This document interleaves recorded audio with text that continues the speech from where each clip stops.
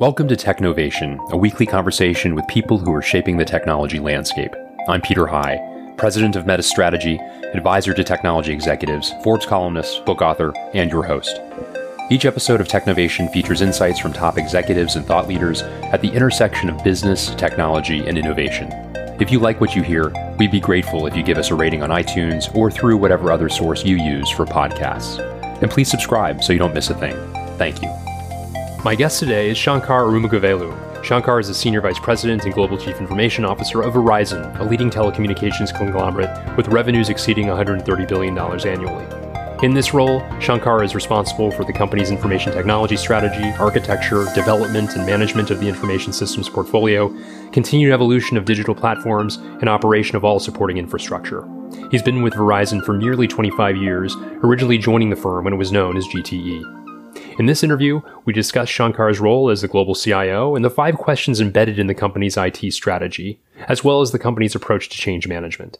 We also discuss the company's response to the current pandemic, including how the company quickly retrained 20,000 sales associates once the pandemic hit, how the company transitioned to a remote workforce, and the framework the company developed to guide it through the pandemic.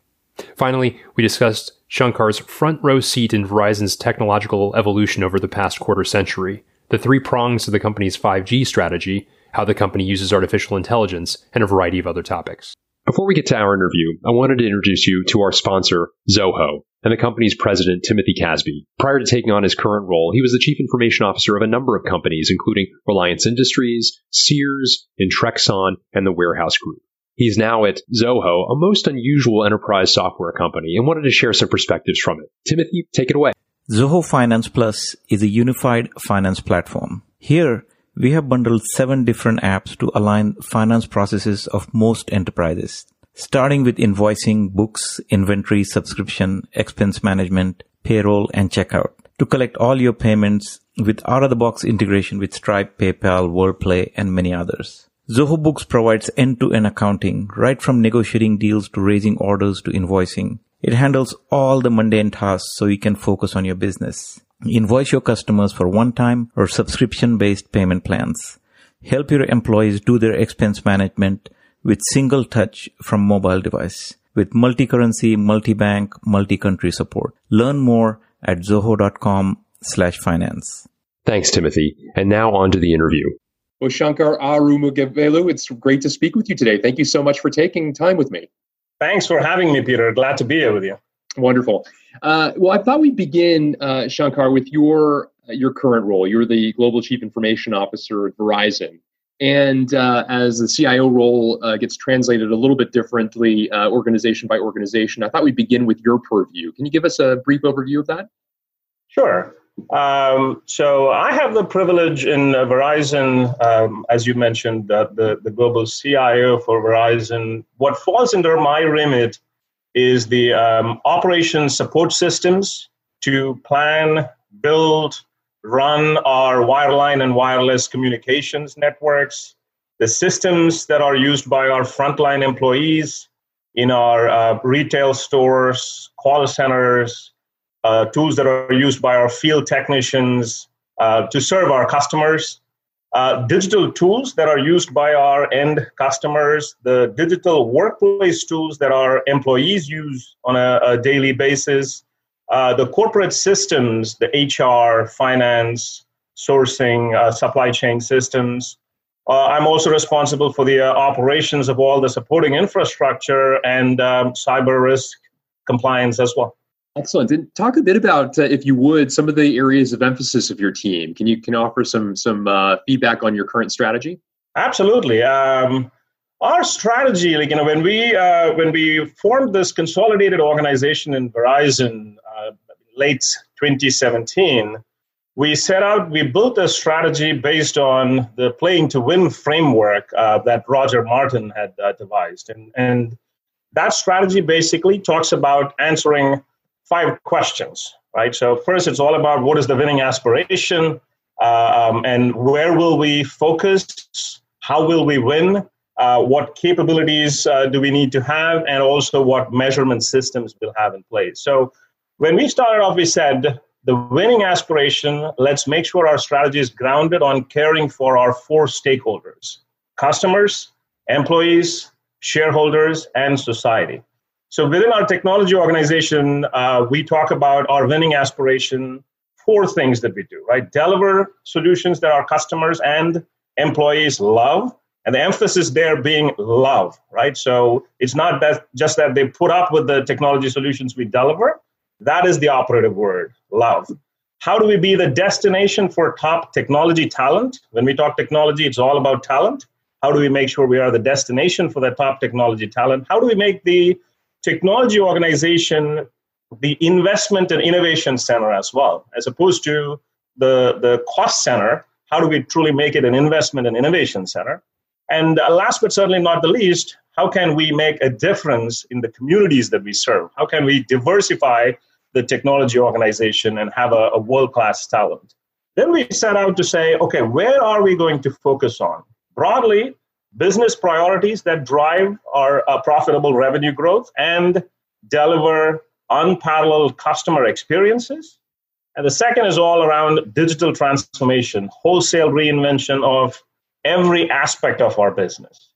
So then we said, okay, if now we know where we are going to focus on, how do we win? How will we win in this space?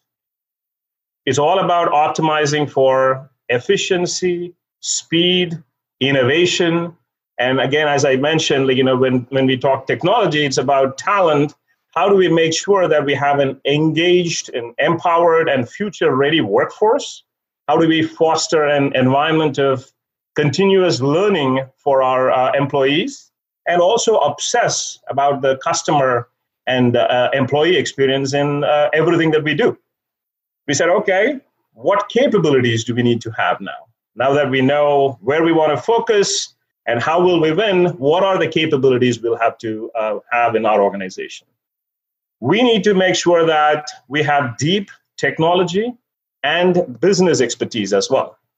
We also have to emphasize on modernizing our systems landscape, moving away from monolithic systems to more modular API-enabled applications and architecture. And also, how do we accelerate the time to value using Agile, DevSecOps, and cloud? And how do we also industrialize advanced technologies like artificial intelligence, like machine learning, and ultimately also have a culture of experimentation? How do we test and learn and accelerate time to value, get things out there, try things out, learn from that, iterate, and make sure that we are delivering solutions that both improve the operational efficiency and deliver great customer experience? Okay, if we do all this, how are we going to measure ourselves? Right? What is the measure of success for us? So we came up with a few metrics. One is around voice of the customer, the end customer who uses our services, voice of the employee. At the end of the day, a lot of the solutions, technology solutions, our organization provides is consumed by the entire 135,000 workforce in Verizon. How do we get the feedback from them? What is the voice of our business partners? Are we truly evolving from being a delivery-focused service provider to being a thought partner to the business? Are we meeting the unarticulated needs of the business? And finally, also around the return on the investment, return on the technology investment that we are making. How do we shift that from just being cost-centric, always focused on reducing that 5%, if you will, instead being impact-centric? How do we transform the 95%, the rest of the business? So that's how we really focused, and that's how we built out the strategy. And once we have the strategy, again, it all comes down to execution, culture, and also making sure we had the right structure in place. I'm a big believer in Conway's Law. If you look at what Conway's Law says, when you look at any product or a system and ask the question why it's designed the way it is, the answer is straightforward. Just show me the org chart. I can tell you why it was designed that way. So we said, let's adopt the inverse Conway's Law to make sure that we have a good blueprint of an architecture, and then stand up an organization that can bring that architecture to life. So now you have the right communication structure. You're now fostering an environment where everybody collaborates with intent to ultimately make the right impact for the business. So that's how that's how we framed the strategy. And, a couple of years now in the works, making some good progress and momentum building up. That's a great overview, Shankar. Thank you so much. It calls to mind a great deal of change. And I like the logic of the change. You talked about the people and organizational impact. You talked about the process and technology modernization in order to build a better foundation upon which you can drive the innovation that you described. But it is a lot of change for a massive organization, 135,000 strong, as you point out. Talk a little bit about how you think about change management in light of that. It's not human nature to want to change. We get comfortable in our ways. We find some comfort in knowing the things that we know and repeating tasks the way that we did it yesterday. As you've thought about the rather significant change that this has entailed, how have you brought that to life? Absolutely. It always starts with the why, Peter, right? So we explain, why are we doing this? And that's where the winning aspiration that I talked about comes in absolutely critical, right? It's an extremely competitive environment. The landscape around us, the customer expectations are ever changing. The pace at which technology is changing as well is huge.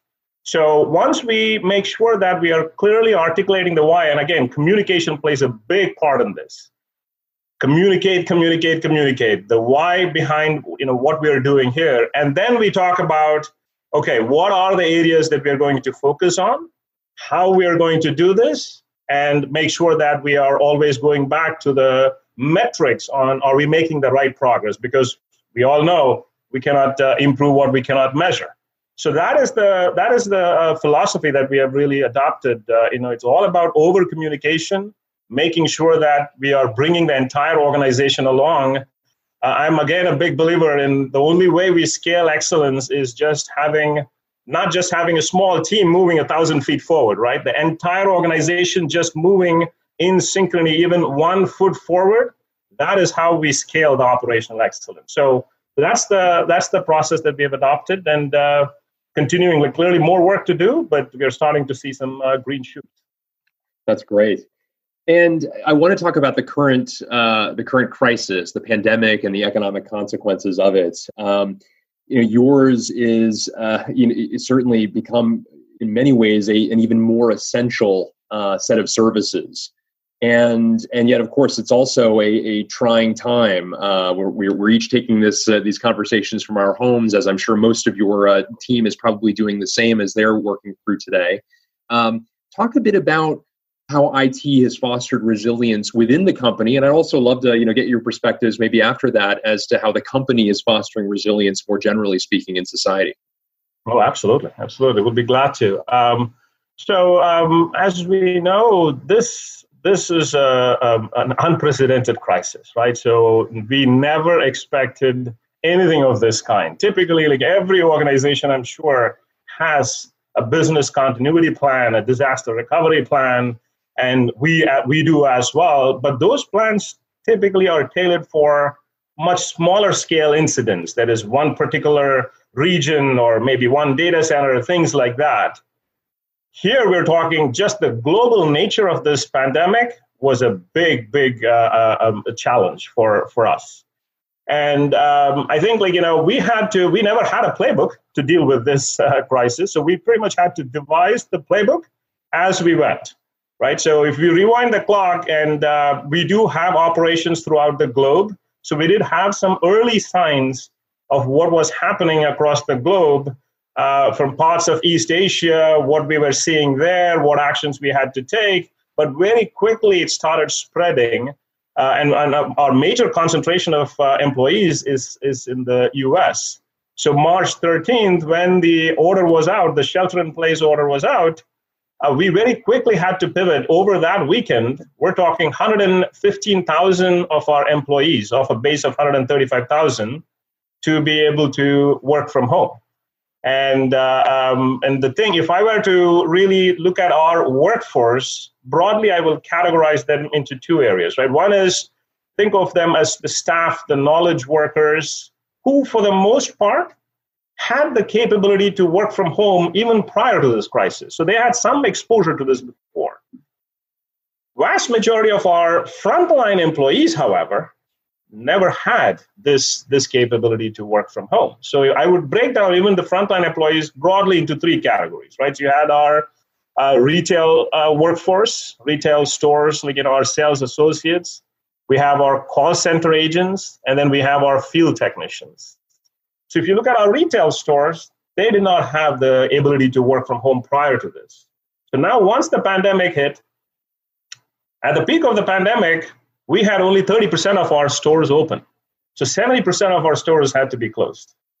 So then we said, okay, for the sales associates who were working in those stores, they really can't do the same function they would be doing in the retail store from the home, because that's a face-to-face physical interaction that they used to do prior to the crisis. So we very quickly had to take about 20,000 of our associates, sales associates, reskill them through the platform that we had rolled out. We call it Learning Portal 2.0 inside of Verizon. So that learning platform, so they were reskilled, and now we were able to deploy them in other parts, whether it be in chat centers, whether it be in call centers, telesales, etc. So that very quickly we were able to get them reskilled and have them take care of our customer needs in these other channels. And then when it came to our call center folks, prior to the crisis, we had about 20%, I would say, who were working from home. So we were working on this technology a few years back even. So 20% of our agents were really home-based agents. So now, over the weekend, we virtually had to move the entire 100% to work from home, right? So, and then our technicians had to make sure our customers, as you mentioned, if anything, connectivity has now found its way in the Maslow's hierarchy of needs, right? So now this is the thing that's really when everybody has to maintain the physical distancing, etc. Connectivity is the one that's gluing and connecting folks with their friends and family and giving them some semblance of a normal, if you will. So we had to make sure that customer troubles were all attended, and we took care of the services that customers were looking for, and at the same time making sure our employees' security, safety, and our customers' health, safety, and security was also cared for. So that's and what helped us from a technology standpoint to really make this happen is a few things, I would say. One is, how do we make sure we had a very scalable network that was enabled by automation that helped us very quickly pivot to this crisis, whether it be VPN configurations that had to be increased on the fly, whether it had to be increasing the bandwidth of the ISP circuits that are coming into our data centers, the multi-factor authentication capabilities to make sure that we were bolstering our security, and we follow a zero trust security model to make sure that now that everybody is going to be working from home, how do we make sure we are ramping up our security posture as well? So a lot of things there. Cloud played a big part. Our reliance on cloud-based collaboration technologies helped us augment the capacity very quickly, and also the elasticity of our virtual infrastructure. All our applications in the call centers were already virtualized. So that helped us very quickly ramp up. So whether it be custom or our agents who were using the home-based agent kits, or those who were using pretty much had to take the equipment from the call center to their home and work from there using the VPN. Some cases, we also had to have personal machines connecting over to our virtual desktop infrastructure and then accessing the applications that way in a secure manner. All different solutions that we had to pull to make this thing work. And like I said, cloud was a big part of this. The resiliency of our end user support teams, you can imagine, because several folks, this was the first time for them dealing with this configuration. How do you help them navigate through this problem and make sure that they are up and productive very quickly? All of those things came to bear here, and I couldn't be prouder of our technology team coming up with solutions. Every problem they encountered, they figured out the solution. And I tell this to my team as well. We all have business resiliency plans. At the end of the day, what stood out is the human resilience that really made the difference here. The adaptability of the organization to deal with this unprecedented crisis and never give up. Always try to figure out, how do we find solutions to these seemingly insurmountable problems, if you will, was the big differentiator for us. So having said that from a technology standpoint, Peter, I also say from a company-wide, so if you now zoom out beyond technology, everybody, for everyone, this is new, right? Every organization, whether you are in marketing, finance, operations, technology, network engineering, wherever you were, everybody had to deal with this. The framework that really helped us as a company navigate through this crisis is making sure that we had our 4 stakeholders in mind and everything we did. And in the following order as well. First and foremost priority was employee health, safety, security. That was non-negotiable. Then we said, how do we make sure that our customers who depend on us now more than ever, how do we make sure we don't let them down? Third, it came the society. Right? What are we doing? Making sure that we know at the macro level with all the challenges, the entire society is impacted as well. How can we show up as Verizon to take care of the communities where we serve? And then fourth was the shareholders, right? And every action we took was in this sequence. And we always vetted any decision we made on, is this falling in this framework? And that framework, by large, that was the one that helped us navigate through this crisis, keeping our employees updated every single day. There is an all-hands call that we call it internally up to speed for 30 minutes that we have. The entire company is on with our CEO, our chief people officer, and we talk about the current status. What are we doing? Again, for these 4 stakeholders in mind, right? So that really has helped us in a big way. The things that we have been doing with Paid Forward Live, what we have been doing for specifically focused to help small businesses in the communities where we serve, what we have been doing for customers to waive all the different fees, the late fees, make sure we're not putting them through collections for non-payment, given the economical challenges that they are dealing with in this crisis. Also giving our customers additional data. So all of these things, and being very structured, very thoughtful. And now, as we speak, we're also being very thoughtful of how do we make sure we give access to the company facilities to our employees, still maintaining social distancing and all the, adhering to all the safety protocols as well. That's a high level of how we've been navigating through this crisis. I appreciate that overview, Shankar. Quite impressive. There are a lot of people who have the same job in many different companies. You've had many jobs in one company with a couple different names. This is actually your 3rd decade with Verizon, beginning actually when it wasn't even called that. You began in the GTE days. I can recall having my own GTE modem and plugging the phone line into it. We've advanced a little bit further than that, I think, Shankar. And it strikes me, a company like yours especially, you have a front seat and occasionally a driver's seat in really important technology shifts and changes that impact the world. And I wonder if you could reflect a bit on your 20 plus years now with the organization and the remarkable growth that you have seen, not only in the company, but also just in the technology landscape as a result of that. Absolutely, would be glad to. For me now, it's 23 years with the company, Peter. After I graduated with my master's degree, I started the job. And in the short story, when I joined GTE, that was my first full-time job, right? So, and I saw my colleagues there. We had a policy then where badges, in the company badges, there were these gold stars that people had, and mine didn't have any.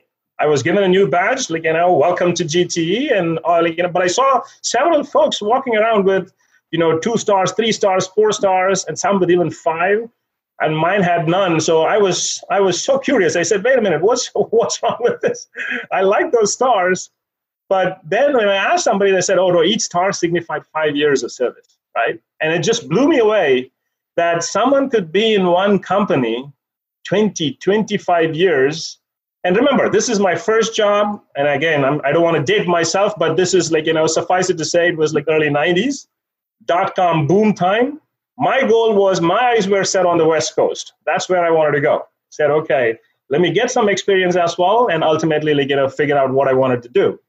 But when I saw this and and that, I started questioning, okay, if there is this, very quickly I realized the company was very large, diverse set of technologies, and the opportunities that it presented for professional development was huge. And that's why I saw folks there with 20, 25 years of service. And now I reflect, very soon I'll be ending up with five stars myself. But I will tell you, never a dull moment in this journey. And as you pointed out, reminds me, when I started, the broadband connectivity, or I should even say broadband, the only connectivity that we had was dial-up, right? Think about it. So I had the opportunity, again, when I talk about never having a dull moment with the company, one of the things that really played a big part is I've had a front row seat in all the technological evolutions that we have had when it came to communications, all the way from dial-up, it's just plain old telephone service, to then came ISDN. That was a big deal, 128 kbps, woo, right? Then, digital subscriber line, DSL. Now we are talking, getting into the, megabits per second range. And then I had the opportunity to lead the FiOS to the fiber to the premise program, FTTP. Now it's the FiOS service. And this was back in 2003 when we did this. This was a big change when it came to the communications infrastructure, getting fiber all the way to the customer's premise. And when we initially launched it, it was a few megabits per second. But now, we are up to gigabits per second in this, right? And this shows, again, the insatiable need for speed. And, early days I learned, the slowest speed you will accept is the fastest speed you have experienced, right? So every step of the way, you forget about the previous one. When DSL came out, nobody was worried, thinking about, and then came FiOS, and now it's gigabit services. And then I have the opportunity also from a wireless front, have play a part in the different evolution, the technology evolutions, 1G, 2G, 3G, 4G, and now very actively working on 5G. And 5G truly, while we have had significant improvements in the previous Gs, the previous generations of the wireless technology, 5G is totally a game changer. And like I said, this never a dull moment. I think this was a big part of this. The other thing I would say is all about taking risks. The company presented a lot of opportunities and great group of mentors and sponsors along the way, without whom I would never be in this position that I am today. And a world-class team that just works as one team, blinks in synchrony to get things done. And that's what makes me skip to work every day. I want to talk a little bit about, you talked about 5G and the tremendous advances there. Earlier, you talked about artificial intelligence and machine learning and this culture of experimentation that you're fostering, the kind of innovation lab type environment that the organization has put together. Talk a little bit about how you contemplate these rising trends, experiment with them, determine their applicability back to the company and your company's customers. How does give a kind of a thumbnail sketch of that, if you would, Shankar? Yeah, so clearly with 5G, we have when it comes to 5G, there's a lot of work that we've been doing over the years. Even before the standards were published, we came up with the early days of this. We called it 5GTF. Right, so this is a spec that we devised. The whole idea there was to keep moving the industry forward, and a lot of learnings along the way, and that has helped us really formulate a three-pronged strategy when it comes to 5G. So we are focused on 5G fixed wireless access. This is 5G home, as we call it. Think of it as a replacement for home broadband services. Then we have 5G ultra wideband. This is the mobility services that we offer. And then what we're working on is also the edge computing, the MEC, mobile edge compute as well. So there are three prongs to our 5G strategy. And as you pointed out, quite a lot, like, when it comes from a technology, again, with 5G, there's so many use cases that are possible. Unlike the previous generations where it was primarily a data and a throughput, the speed game. In 5G, we talk about 8 different currencies that it provides, all the way from having extremely low end-to-end latency. Now, and in addition to significantly higher, you're talking gigabits per second, multiple gigabits per second wirelessly, right? So the high bandwidth, very low latency, extremely high reliability, mobility, all of these things now presents the art of the possible, right? So, and in fact, I will say, I think we are still discovering more and more use cases as to what is possible with a technology like 5G coupled with mobile edge compute as well. And in terms of a few other technology areas where we see that shows a lot of promise, you also brought up the question on artificial intelligence and machine learning. Huge for us, right? So if you think about why AI is really taking off at this point, a few factors, right? Think about the cost of compute significantly going down, availability of data all-time high, right? There's a lot of data now that's trapped in these different systems that we'll have to unleash. The next thing is these algorithms, these machine learning algorithms to build these models that used to be just hidden in these research papers before are now more openly available as well.